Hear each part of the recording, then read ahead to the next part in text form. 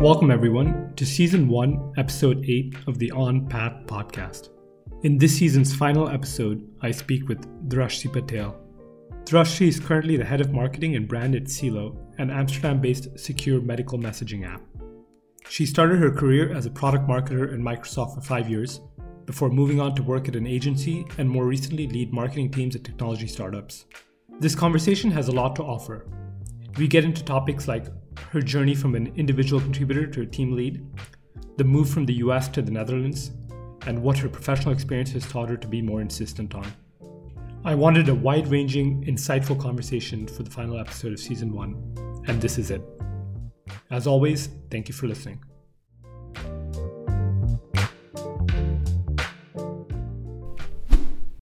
Hi, Drashti. Thank you very much for joining. Hi, Vijay. Thanks for having me. So I want to start off with Tom's Shoes. Now we're going to talk a lot about marketing and brand and startups and Microsoft, but I want to start off first with Tom's Shoes. So pretty early in the company's history, in 2008, and I believe they were founded in 2006, you did a marketing internship there. What made you move across the country to do that, and how was the experience like? Yeah, it was pretty amazing. That was my junior year of college. It was the summer I did 2 internships. So early on in the summer, I spent 2 weeks at an ad agency based out of Virginia called the Martin Agency. They cover most sort of middle America brands like Hanes, Walmart. As it's actually the reason I get to include the word underwear on my resume occasionally. I worked on a Hanes No Write Up underwear account for 2 weeks, and it was this like consolidated sort of agency crash course. So once I finished that, I still had 3 months of summer left, and had discovered Tom's in like on a blog or something I was reading at the time, and I was like, that is the coolest company I've ever heard of.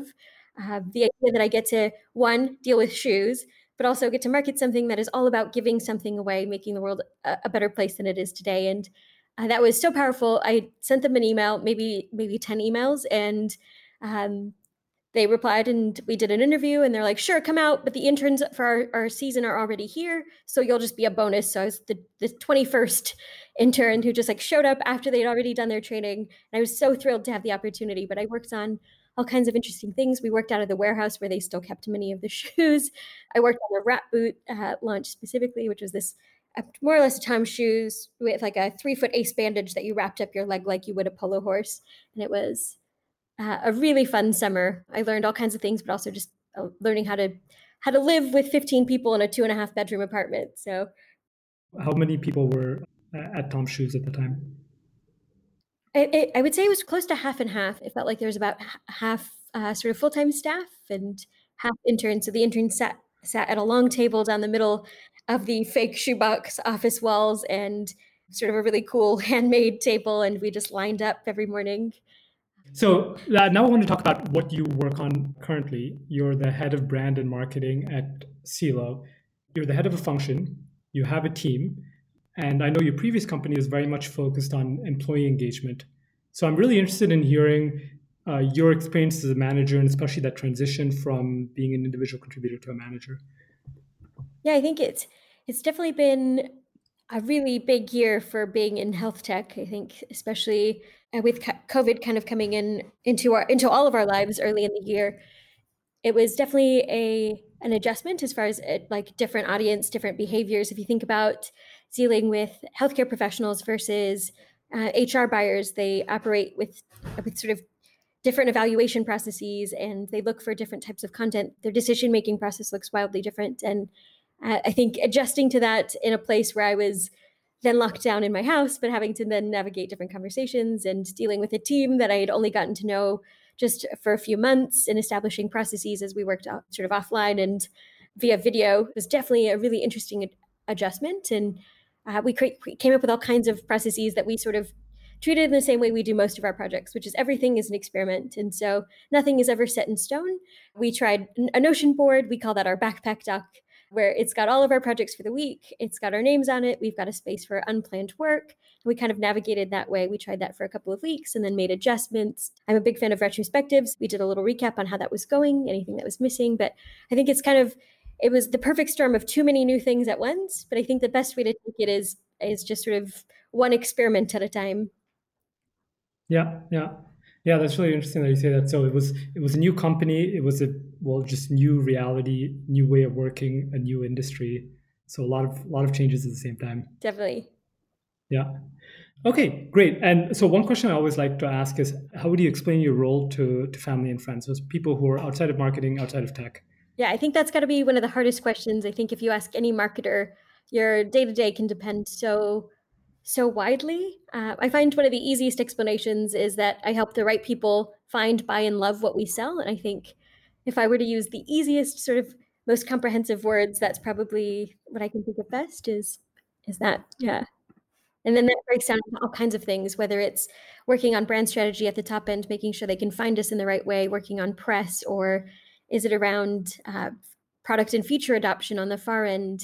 Do they love it? Do they want to tell their friends about it? And then everything in the middle, do you have all the right things to make the decision to choose our product or service over any other product or service? Yeah.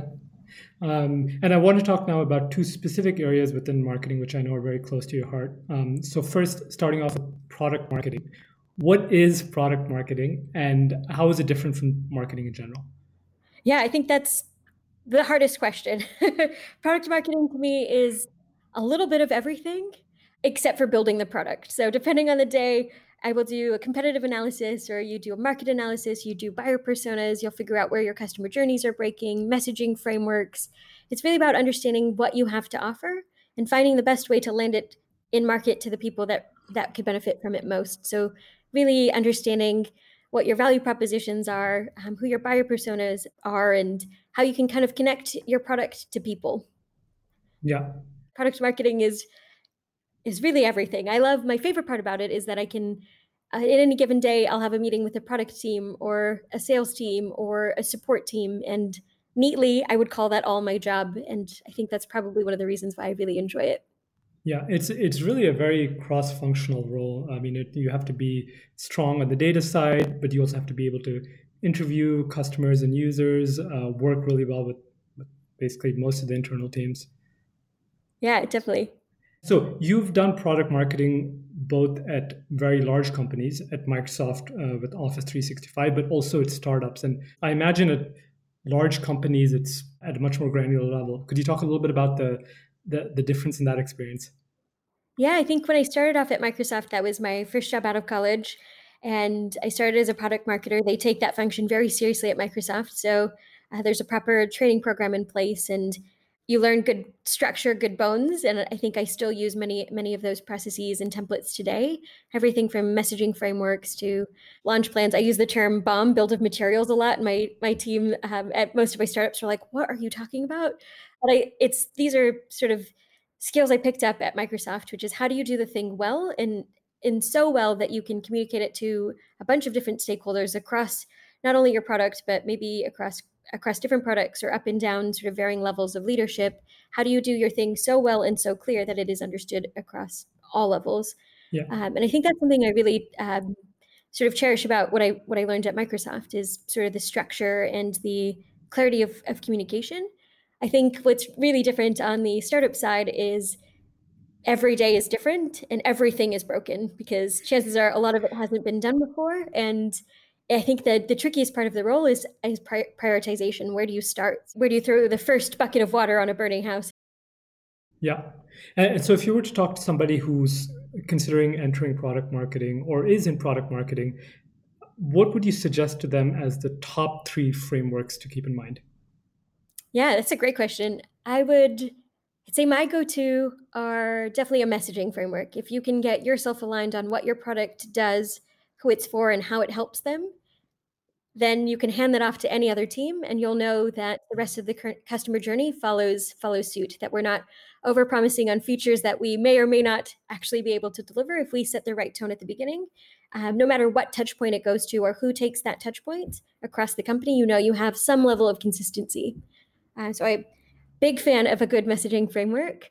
The other one I would say is probably a product launch framework. And I break mine out into two parts, sort of a quick feature launch versus a more sort of meaty product launch. So whether it's a new product area or whatever it might be. And the two, I think, follow the same sort of process. Just one list is shorter than the other to cross off. And everything from what teams do you need involved, what's going to be the goal, what are the metrics you're tracking, but also what channels do you want to use to communicate to the people that you need to. Will you need multiple touch points to land that point? Do you need to do stuff in product or just through marketing channels? It's really just a comprehensive list of all of the channels you have available to you and all the ways you can land that new functionality with the user you want to reach. And then I love a good buyer persona. It's good to know who you're talking to because the second you know exactly how to meet them with your words. So if you're getting closer to sort of a negotiation phase, you want to know that there's a little bit of apprehension in regards to like price and maybe making the right choice. And if you can meet that emotion where they are, you can often have a more fruitful conversation. So I love the idea of having really strong buyer personas because it allows you to just have more effective conversations at the right moment. Yeah. Great. And so now I'd like to talk a little bit about brand. What is your process for nailing down brand? It's such a fluid, creative concept, but requires defining clear, do this, not that boundaries to ensure strong differentiation. Yeah, a brand is a tricky beast. I think every time I've done it, it follows a different journey and it's never quite the same.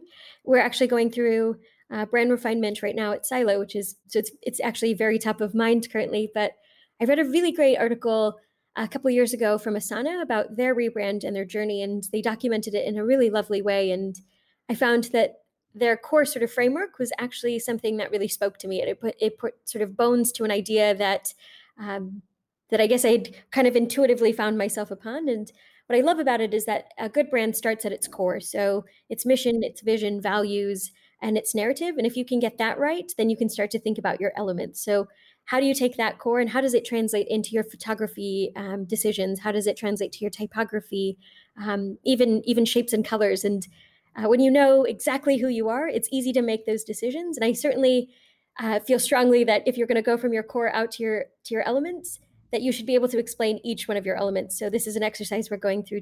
We actually just went through it last week where we were talking about our photography style, and our hero obviously are healthcare professionals. We make the technology, but every day they discuss patient cases and treat patients through our application. And it is them who make the product valuable.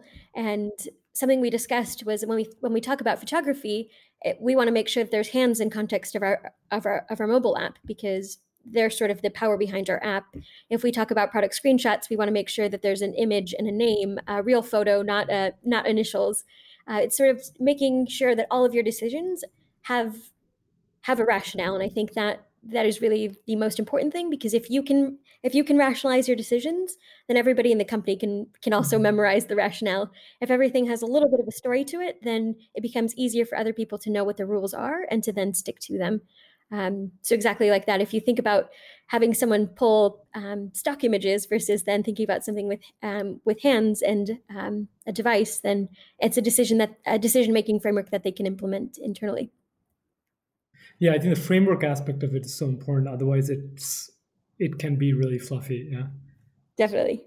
Yeah, and also about working from the core and then outward. So really have that foundation, have everybody's buy-in, and then you can make the next level of decisions based on that. Yeah, I think definitely. I like to break that out into like multiple sort of lunch and learn lessons, because a good brand is when everyone does the same thing. At the end of the day, brand comes down to consistency. So how do you bring your entire organization on that journey with you? That way, when you reach the end and you're like, here's the new logo and the colors and the shapes and the photography style and the typography that we've chosen to use, none of that is a surprise. That story has been slowly building over time through each sort of lunch and learn session that you do. Yeah. And in branding, one topic in particular that I'm interested in is brand as it relates to B2B brands. Are there any that come to mind that are doing a really great job? Yeah, I always have like my go-to that I always Google first if I need a little inspiration. I actually do really enjoy Asana. I love that their brand tells a story, and that they very clearly take the time to tell that story about their journey and how they've gotten to where they are. What other brand? I also really like Drift. I think it's because they speak to product marketers. They're already speaking my language, but I also really enjoy the way that they approach brand and the clarity with which they explain their brand. What are other ones that I can think of? I'd say those are two that I always like to quickly just Google if I'm in search of inspiration for a landing page, or how do they treat their photography, or whatever it might be. Yeah, yeah. A good place. With the case of Drift in particular, it's you can see how it's such a powerful way to differentiate, just in their tone, in their imagery. Yeah, Yeah, exactly. yeah. Great. Okay, so at this point now, I'd like to rewind all the way back and then kind of work our way forward, if that sounds good. Yeah, let's do it. So my first question for you is, how did where you grew up shape you into the person you are today? Yeah, it's an interesting thing to think about. I grew up in Tucson, Arizona, which usually is at the butt end of most middle of nowhere jokes. But as a kid, I loved to read, and it was something my parents definitely encouraged me to do. And I read, I feel like almost every children's book in the library. And I think it shapes my love for brand and storytelling, which I think also carries over then into marketing. But I love a good story. Every good story has a hero, has a problem, has a solution that solves that problem. And I like to think that that's sort of the core storytelling sort of muscle that I've built since childhood, and I love that I get to use that every day, and I get to create my own stories, whether they're about product features or value that we're delivering or interesting case studies. It always manifests in an interesting way. Yeah. Can you think back to any book that you read during your childhood in particular that really struck you? Yeah, that's my team would probably laugh at this question right now because I've been referencing "If You Give a Mouse a Cookie." I don't know if you read the book as well, but essentially it's about a mouse, and if you give him a cookie, he's going to ask you for a glass of milk, and if you give him a glass of milk, he's going to ask you for a straw, and the story goes on. And I often find myself referencing books that I read as a child to land examples when I'm communicating something to my team, which is if we're if we're going to give a customer this, then they're going to want that. And if they're going to want that, then we're going to have the third thing prepared, which is really how I like to think about customer journeys, which is if we give them the first thing, then we need to be ready to give them the second thing and the third thing. So um, Hmm. how do we think about building a sort of a comprehensive campaign in that regard? Yeah. So you grew up in Arizona, you went to school in Michigan, you lived in Seattle, in San Francisco, and now you're in Amsterdam. And I'm really interested in hearing about this transition from the US to the Netherlands specifically. You have multiple data points in each country, right? You work with many organizations in the US and multiple companies in the Netherlands. Yeah, definitely. I think I had a soft landing when we arrived in the Netherlands. I worked for a company that operated heavily in English, entirely in English, and that was really great. Because I could just kind of get really familiar with everything else that felt new. So a new workplace, sort of work-life balance, as Amsterdam is wildly different than San Francisco tends to be, especially if you think about startups. But what was really nice is the work I was doing was still very much in my wheelhouse, but it was sort of the context in which I was doing it that was sort of different. But I think the really big change I'm seeing is happening now at Silo, where we operate heavily in Dutch and German and English. And now we're doing this sort of multilingual outreach. We recently did our funding announcement, and we covered that in 6 countries, 3 languages, all kinds of like trade and general press, getting to know different publications and which ones matter and where. I think that is a whole different world, and it's kind of a fun way to exercise a muscle that I've never had to before. But it adds a level of challenge, I think, to marketing. And I really find that really exciting. It's building a new skill, I think, is really what I find pretty motivating. And I really enjoy that about working here is it comes with its own new set of challenges. And the Netherlands, in particular, is very well known for work-life balance. They rank at the top, I think, in many of those lists. How has that experience been for you? That was definitely a big adjustment. I think my first couple of weeks at Empraise, I would go into my San Francisco routine because I really only had a week between stopping work in San Francisco and starting a new job here. And I would do my Sunday routine, which is get all my stuff in order. I'd work for quite a few hours and get my week ready, plan out my projects, maybe do some of my quiet thinking time work that I wanted to do, whether it's deep diving into something that just requires a few hours to really buckle down. And I got a Slack message from our CEO, and he's like, "You're not supposed to be online right now." And it was the first moment where I was like, "Oh yeah, I guess I don't need to be online. This work will be there tomorrow, and I can do it then, and or I can plan the quiet time into my workday." And uh, that was a way. I think that was the first moment where I felt like, "Oh, I'm gonna have to rethink how I prepare myself." Wow. Okay, great. So you mentioned that Microsoft was your first job out of school. How did you land that position in Microsoft? Yeah, it was a funny story. It was 2009. There weren't very many recruiters coming to campus in general. I ended up learning about an engineering recruiter from Microsoft at Buffalo Wild Wings, which was a popular institution in Ann Arbor. So I just stopped by, had my resume on hand, and I was like, "Hey, I have my resume. I've worked at a variety of different marketing internships, kind of across industries. I Major League Soccer and shoes, and uh, here it is. Should you happen to find yourself in an open position, please let me know." And they got back to me the next day, ended up doing an interview, and um, flew out a couple, I think it was like a month and a half later, and interviewed with primarily with the office division. So it was 9 interviews. I had done my homework. I read, I don't know if you've ever read it, but there's this really great book about interviews at Microsoft, which is called Moving Mount Fuji. And it's about like the interview question style um, that they Mm. sort of invented maybe at Microsoft. And it's questions like, why are manhole covers round? If you had to move Mount Fuji, how would you move Mount Fuji?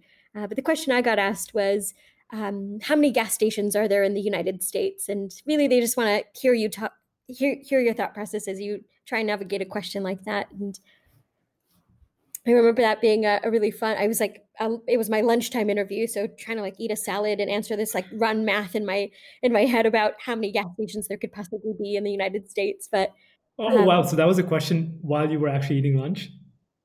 yeah, I'll never forget it. I think it was like trying to do mental math and make sure I don't like spill food on my suit. Um, Yeah. And so yeah, it was like you flew out there and it was a full day. Was it like 7, 8 interviews all back to back? yeah, exactly. Yeah, it was a long day. I think what I really appreciated was I interviewed with the SharePoint team, which is actually where I took my role, and I'm pretty sure I called it point share all day long. Like no one bothered to correct me, but we proceeded with the questions nonetheless. And what I really appreciate is that they dove into how I would think about problems, how I would solve things that no one really had the time to even think about if I could be trusted with a thing, and also then its subsequent solution.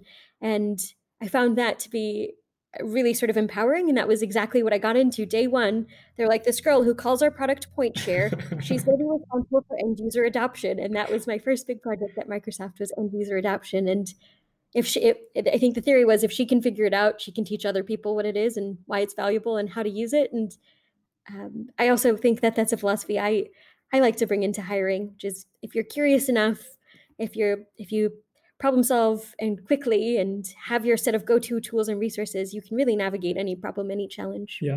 Yeah. I really like that open minded philosophy to hiring. I think, especially in today's world, having X years of experience in a particular tool isn't that useful because, well, first of all, that tool is evolving so fast. And then the market itself is evolving so fast. So it's really just about the quality of your thinking and how you approach problems.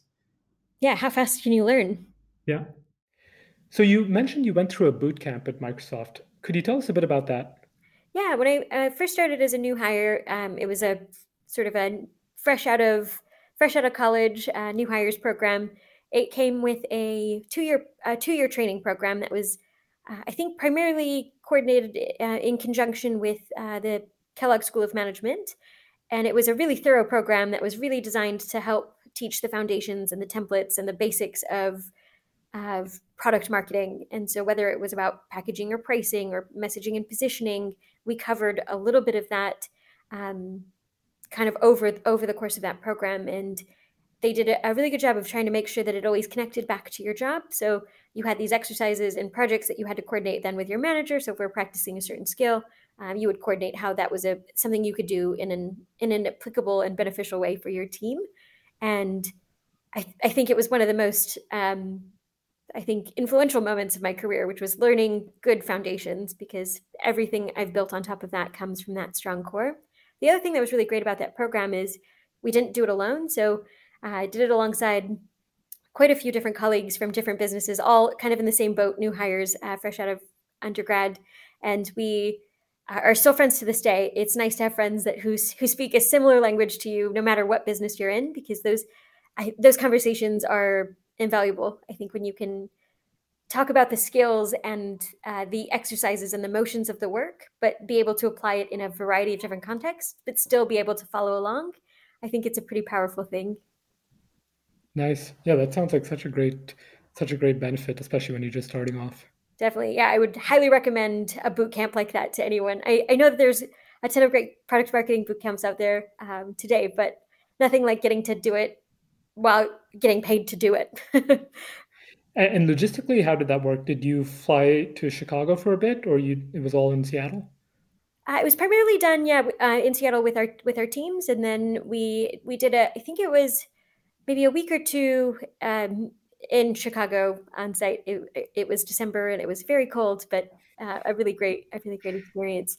But yeah, most of it was done. We did our calls and our check-ins with our small groups and stuff, primarily in our day-to-day environment. And I think it's something that I couldn't be more thankful for. I still being in touch with many of my friends from the program. We all are all now in varying places, and it's really cool to get to share resources and in our experiences still with each other. And I feel like it's a program that I feel like will never end because I have this lifelong sort of connection. Yeah, yeah. And so a decade later, how do you all keep in touch? Is it like a WhatsApp group with LinkedIn or? Yeah, we did a Zoom call, and thankfully we've gone through a fair number of weddings and that sort of thing. But yeah, it's primarily our WhatsApp group, and it's pretty active. And So it's product marketers who are working on SharePoint and Office. product marketers across Microsoft, so varying products. Yeah, Yeah, cool. So you were there 5 years total, and what are some of your key takeaways from that experience? yeah. I think it's a I think the longest I've been anywhere, but it was I think the best place to start. So I'd say one of my big things is having templates. It's an easy way to just hit the ground running on a problem because you already know there's already structure to put your ideas into. So whether it's messaging frameworks or whatever it is, it's nice to have a place to start, a place to put your ideas. Um, the other thing that I really loved about my time at Microsoft is I was assigned a mentor really early on, and um, she and I are still in contact today. And it was really nice to have someone in your corner, no matter what project was thrown your way or how your role transitioned. Because I went from end user adoption to partner strategy for Office 365, and two very different sort of business motions. And it was always nice to have someone in my corner, someone who could connect me to then other people, help me think through some of my challenges, um, and just kind of always show up no matter what I was doing. She was my biggest advocate, and it was really great to have someone like that, as someone who's a constant through your career at Microsoft. So after Microsoft, you went to an agency, and now more recently at various startups. And so what drew you to this different experience? I think it's something most people experience with large companies. When you work in a place that's that big, brand consistency takes on a whole nother meaning. So if you are going to do literally anything, it will have to go through a legal review and a brand review. And if it's going to be external facing, then it's got to go sort of through these hoops. And unfortunately, in my experience, by the time it made it back to me, it no longer looked like the thing I had made in the first place. And as someone who really enjoys creative solutions to problems, I found that to be a little bit disheartening. And I thought that's really what I enjoyed in my brief time on the agency side as an intern. I liked the free spirited, unbounded creativity, the ability to, all ideas are good ideas, and then you can filter out the ones you want to put in front of your clients. And I thought that was a world that I really wanted to dive into. And specifically on the brand strategy side, I think I was starting to recognize as that an area of topic for me was something I definitely found interesting. It was stuff I would read about regularly. And I just thought the nuances of brand and how people engage with brands was really interesting. And I ended up with an agency job in San Francisco. So moved myself out there to be a brand strategist. And it was, I think I quickly learned that I enjoy being the client, because the second you put three options in front of a client, they never want the good ones, or the ones that you think are good, or the ones that you think are most creative, are going to push the envelope. They want the ones that are a bit more conservative, the ones that aren't as fun to work on. And I like to be the one who then ends up calling the shots. I think Yeah. that's Yeah. Yeah. And so that was at an agency, and then after that, and then you moved to early stage startups, right? If I'm not mistaken, most of the startups you've been a part of have been kind of Series A, so still quite early stage. Yeah, definitely. I think Clearside was the biggest of my startups. So it was kind of uh, getting back into tech in sort of a more comfortable way. So it was 250 people. Yeah. Things were moving really fast, but I remember my first couple of months being like, "Oh, I don't need to send that to the legal team to sign off on any of this." And they're like, "Yep, just go. You can put it out live." And I was like, "Are you sure that's going to go on the website? Am I allowed to do that?" And I loved that sort of. I'm glad I had sort of that acclimation period of because, and I think each subsequent startup I've worked at has gotten smaller and more nimble, and it's nice to really feel like you just feel you're in control of the work you do, and it's a pretty powerful thing. And I think it's the thing I really enjoy about startups is every day what I do goes out into the world, and it for for whatever it's worth, it's seen by somebody else almost immediately. Yeah. Yeah. I'm curious, since you mentioned it a couple of times, at Microsoft, like let's say you want to do a copy update or some other update, how just to get a kind of sense of how many steps would that have to go through, or about how much time would that take? Yeah, maybe it's a function of that being my sort of my first role, but I would often prepare a thing. It would run through my manager if it needed to, then go through sort of our team lead, and then depending on what the implications of it were, what the budget component of it was, it would go further up or further down. So, for example, with my end user campaign, I prepared, it was sort of an over the top. Learning SharePoint is not the easiest thing in the world, and I wanted it to be fun. So, we came up with really cool examples. We created these cards, and each one had something fun on it. So, the whole premise was we'll help you save time with SharePoint. And on it, we had put recipes that we had licensed, and it was like, I think it said something like, admit it, you've already thought about what you're going to have for dinner. Why not try? And it was the idea that you'd saved all this time that you could put together a really great meal. And we had cute little animation illustrations on it. And by the time it made it through the legal review, the adorable little like die cut of the dog we had to remove, and we ended up with like literally a recipe printed down the side on like a very plain on brand colored document. And it was, I think for me, I felt like we'd stripped away the fun, and in its process of going up and then coming back down, I felt like I lost really the sort of the magic and sparkle that I had brought to the table. Mm. Yeah. Yeah. I think what's great about your experience is that you definitely think about the legal implications, Yeah. but you don't necessarily have to go through all those steps. So Yeah, I think I'm doing a quick checklist of, will we get in trouble if we do this?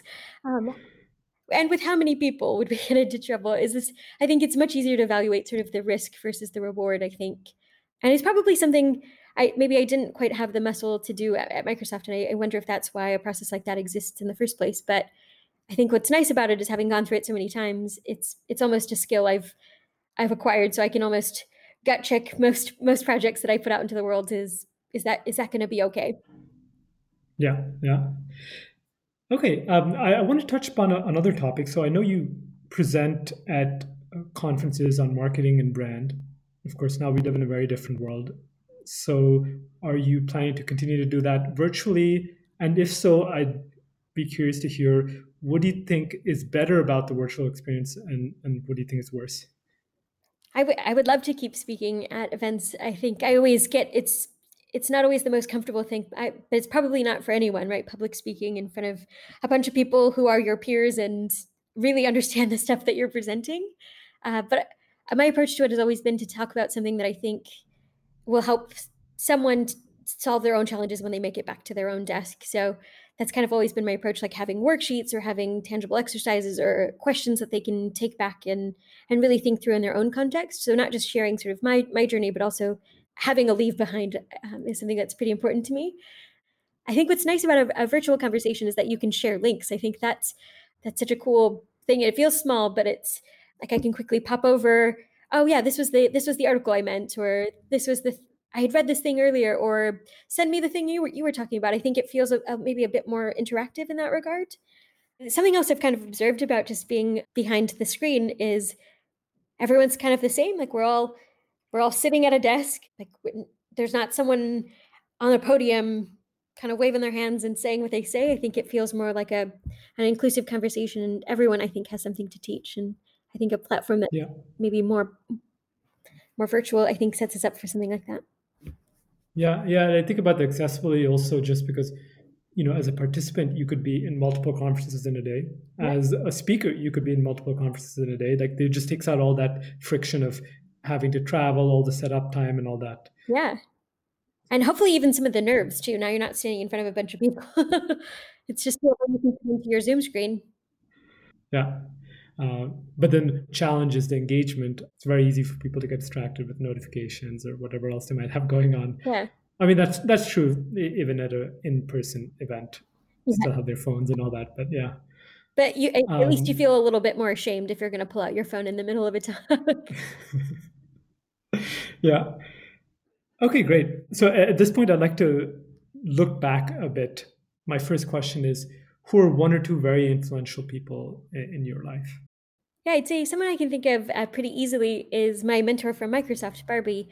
We met my first week at Microsoft. We went for lunch, and she, as a woman in tech and who has been doing that for some time and having navigated that environment, it was really powerful to have someone to talk to about her experience and what her journey has looked like and what her experience has been, so that I could learn from what she had learned and set myself up for success in the best way possible. She and I would meet regularly about all kinds of things, and I love that she cared about my projects.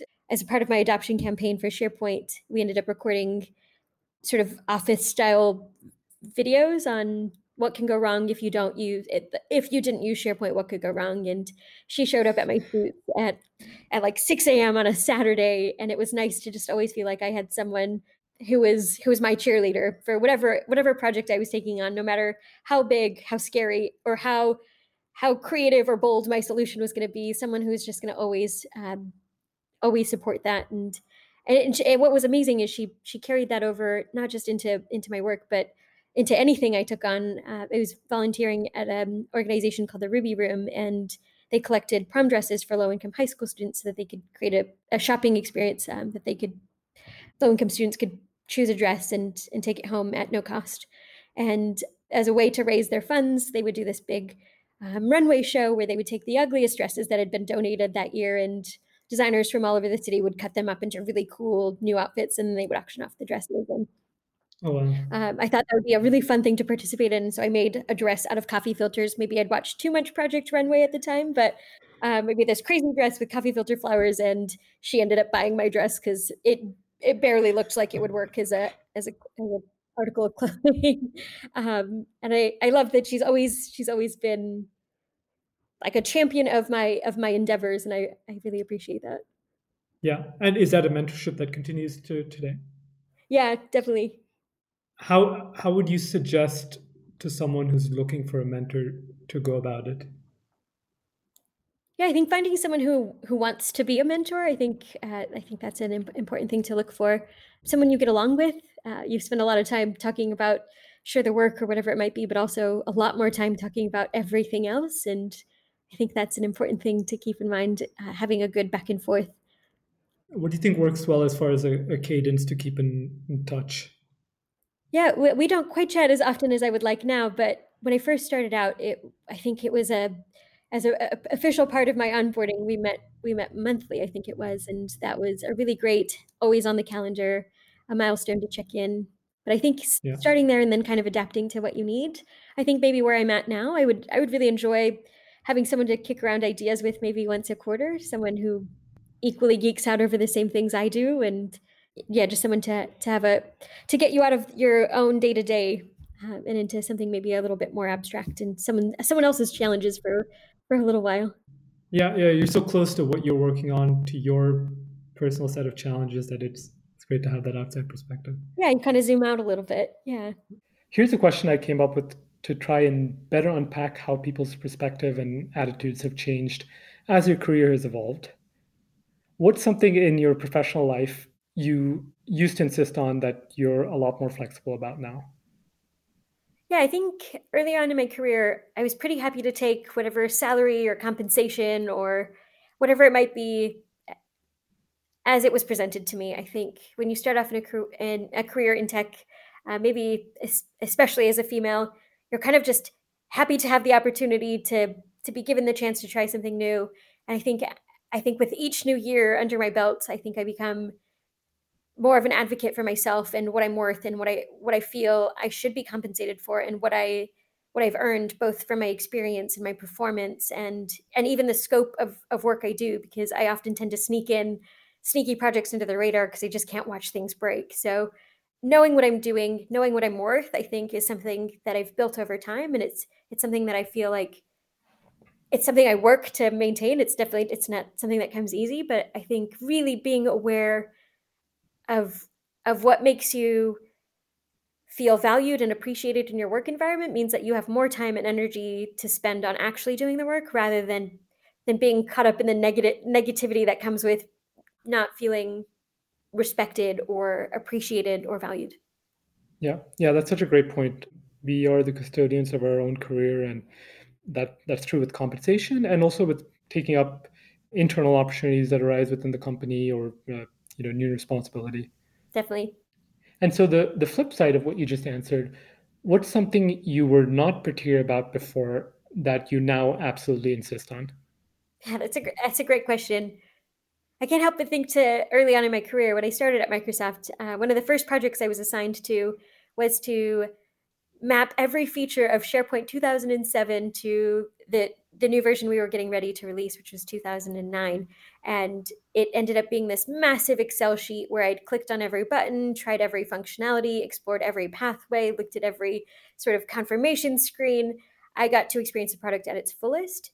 And it allowed me to really understand my role as a product marketer. And it was, if I didn't know this product inside and out, backwards and forwards, then I couldn't market it, then I couldn't communicate it to other end users or whatever my role would happen to shape up as. And this is something I strongly insist all new hires on my team do as well, which is the second you join the team or the company, you download the product or you open up the software and you click every button, you explore every click through the eyes of our ideal sort of client profile, and you really start to know it and its values and its benefits in sort of an intimate way, because that's what allows us to be great product marketers and marketers in general. Yeah, yeah, that's a great ask. I think of people in many different teams, marketing and of course product and sales and customer success. It's such a great way to really make sure that everyone knows the product inside out. Definitely. I've seen some companies do that on the support side as well, really to get to know customers. Like everybody has a period of time where they work support.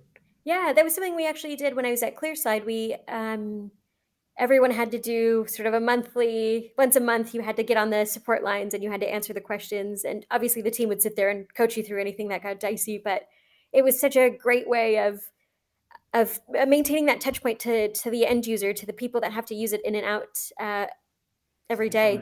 Yeah. So a decade ago, had moved from Michigan to Seattle. You were working at Microsoft. How is life different than maybe what you envisioned and where you envisioned you would be 10 years on from then? Yeah, I'm actually not sure I would have started off my journey with the intention of loving tech as much as I did. Um, I didn't know what a server looked like. My first day at Microsoft, I got walked into the room and they're like, "This is a server." And I was like, "Oh, this big black box, that's a server. Cool." Um, I think it was something I fell into, and I love changing industries for exactly that reason. I love learning new things, and I think tech to me was so interesting compared to any of the internships I had done. Every every few months, every few weeks, there was a new element, new piece of value we could take to our users and to our clients, and it makes the work so much more dynamic and interesting. If you add a new piece of value to something, you've now changed its narrative, and how is that evolving and changing? And now that you've added this new component, can you now open up a different market segment? And now are you talking to different types of people? And I think I didn't realize how much I would love tech for that exact reason, which is the work never looks the same, no matter where you end up doing it, how big the company. It's always evolving and it's always changing in new and interesting ways. If I told you you would be living in Amsterdam, would you have believed that? No, no, it seems like a hard thing to do. I think growing up in the States, it's kind of the place everyone wants to come to, and I think that's I guess that's kind of instilled growing up. Like this is especially when you end up in a place like San Francisco where there's a world of opportunity already. You could stay there and explore all kinds of new things and never get bored. Um, but I'm so thankful to have had the opportunity to try something new because I feel like I'm learning my craft in a different way. Yeah. Cool. Okay, so now I'd like to move on to the topic of interests and preferences. And one question I like to ask it's what's something you've become interested in recently that you're actively learning? Yeah, I would say my husband makes fun of me for this exact thing, but he jokes that my hobby is collecting hobbies. So any given month, I've picked up a new thing that I want to try. A couple weeks ago, I did a fabric sculpting class where we melted fabric. So it was just like a cool way to think about something and how it morphs into something else, and with heat or clay or whatever it is. But also, I've been learning embroidery or like gold leafing. I try my hand at a little bit of graphic design. I think it's really just the element of learning something new. It feels more important to me now being locked in our house more often than we care to be locked in our house. I like the idea of having that mental escape to try something new. It's almost like in a storybook when you read about a new magical land. It's exploring like a new skill set and trying new things and making new things and building new things. I find most of my hobbies involve tactically making something, like gluing something together or whatever it might be. Then I also have some digital endeavors. I'm working on a children's book. It's about a hamster who lives in Amsterdam and he loses his glasses and he has to smell his way home. So it's kind of fun. At any point, I like to have quite a few things going, and I think it gives me the energy I need to do my job, but also inspires sort of like points of connection back to my work. Um, I love the title of the children's book.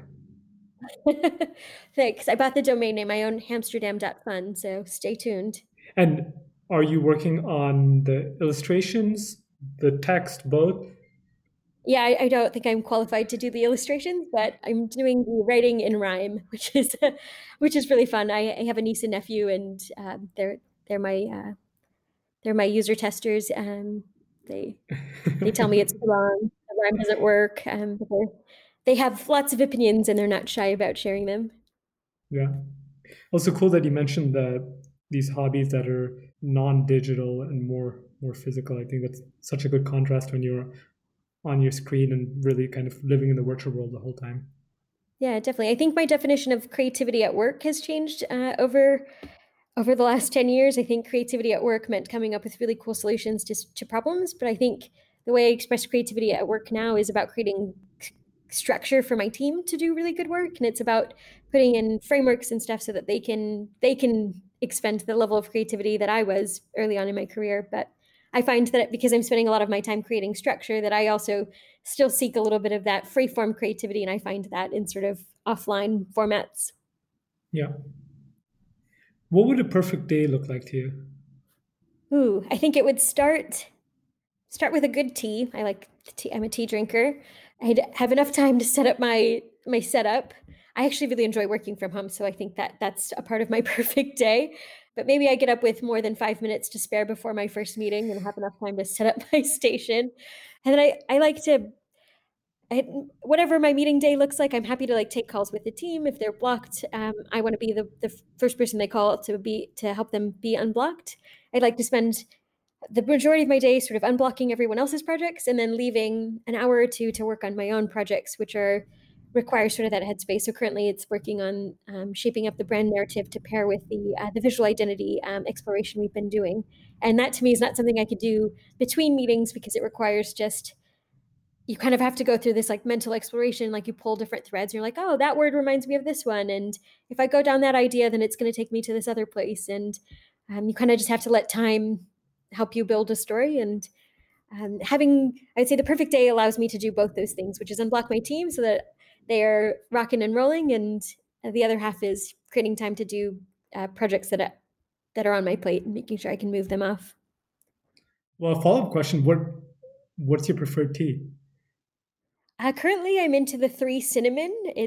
I don't know what that means. I didn't know there were three different types of cinnamon, but I really enjoy it. It's kind of like spicy and warm, and I think as the weather gets a bit colder, that's my go-to. Are there any routines that you found that you've picked up from the Netherlands like living there now for a couple of years? Yeah, I think last week I officially crossed the threshold into like the perfect balance of like Dutch tech bro, maybe is the perfect definition for it. But I have a bicycle desk now, which is, as it sounds, it's like an exercise bike with a standing desk attached to it, and I am loving it. The last time I'd been on a bike before we moved to the Netherlands, I was 10, and I was actually worried when we got here that I wouldn't remember how to ride a bike. And now I have two bikes and a bike desk, and that was not something I expected to have unfold that way. Yeah, it sounds very Amsterdam. Yeah. Final question. Which one or two podcasts would you recommend? Assuming you listen to podcasts. I was gonna say I'm definitely a reader. I don't know what it is about my brain, but I'm happy to read transcripts to podcasts. I think I just process the written word better than I do the spoken. Okay, so let me reformulate that. Which one or two blogs would you recommend? Yeah, that's it. That's a great question. I really like First Round Capital's blog. I think it's really interesting as far as startups go. They always have an interesting perspective to share. I also just like to stay tuned for like industry reports, and I often like you find Deloitte or McKinsey or whatever will pull out a state of the business for an industry that I'm working in at the time, and I always find those really interesting and super educational. Their thought process around gathering the insights and communicating that back out. Currently, I'm majorly into an article that came out by Google Think, and it's about the 5 different roles that a CMO plays and how no one CMO can play all of those roles at once. So it's really about finding the right priorities and knowing which ones are going to be your strength, and then finding the right support and team to help build out the rest. And I actually found it really helpful to articulate why I feel so tired all the time. And I think it's because I try and do all 5. But it was a really great piece, a fairly comprehensive research behind it as well, and I really enjoyed that. Okay, great. Thank you so much for your time. This has been awesome. Yeah, thank you. This was so fun to. It's not often you get to talk about your journey in marketing, so it's been a fun trip down memory lane as well. So that brings us to the end of this episode, as well as season 1. I'll be taking time over the next month to ask for your feedback and make improvements for season 2. I hope you've been enjoying this show so far. Thank you so much for listening.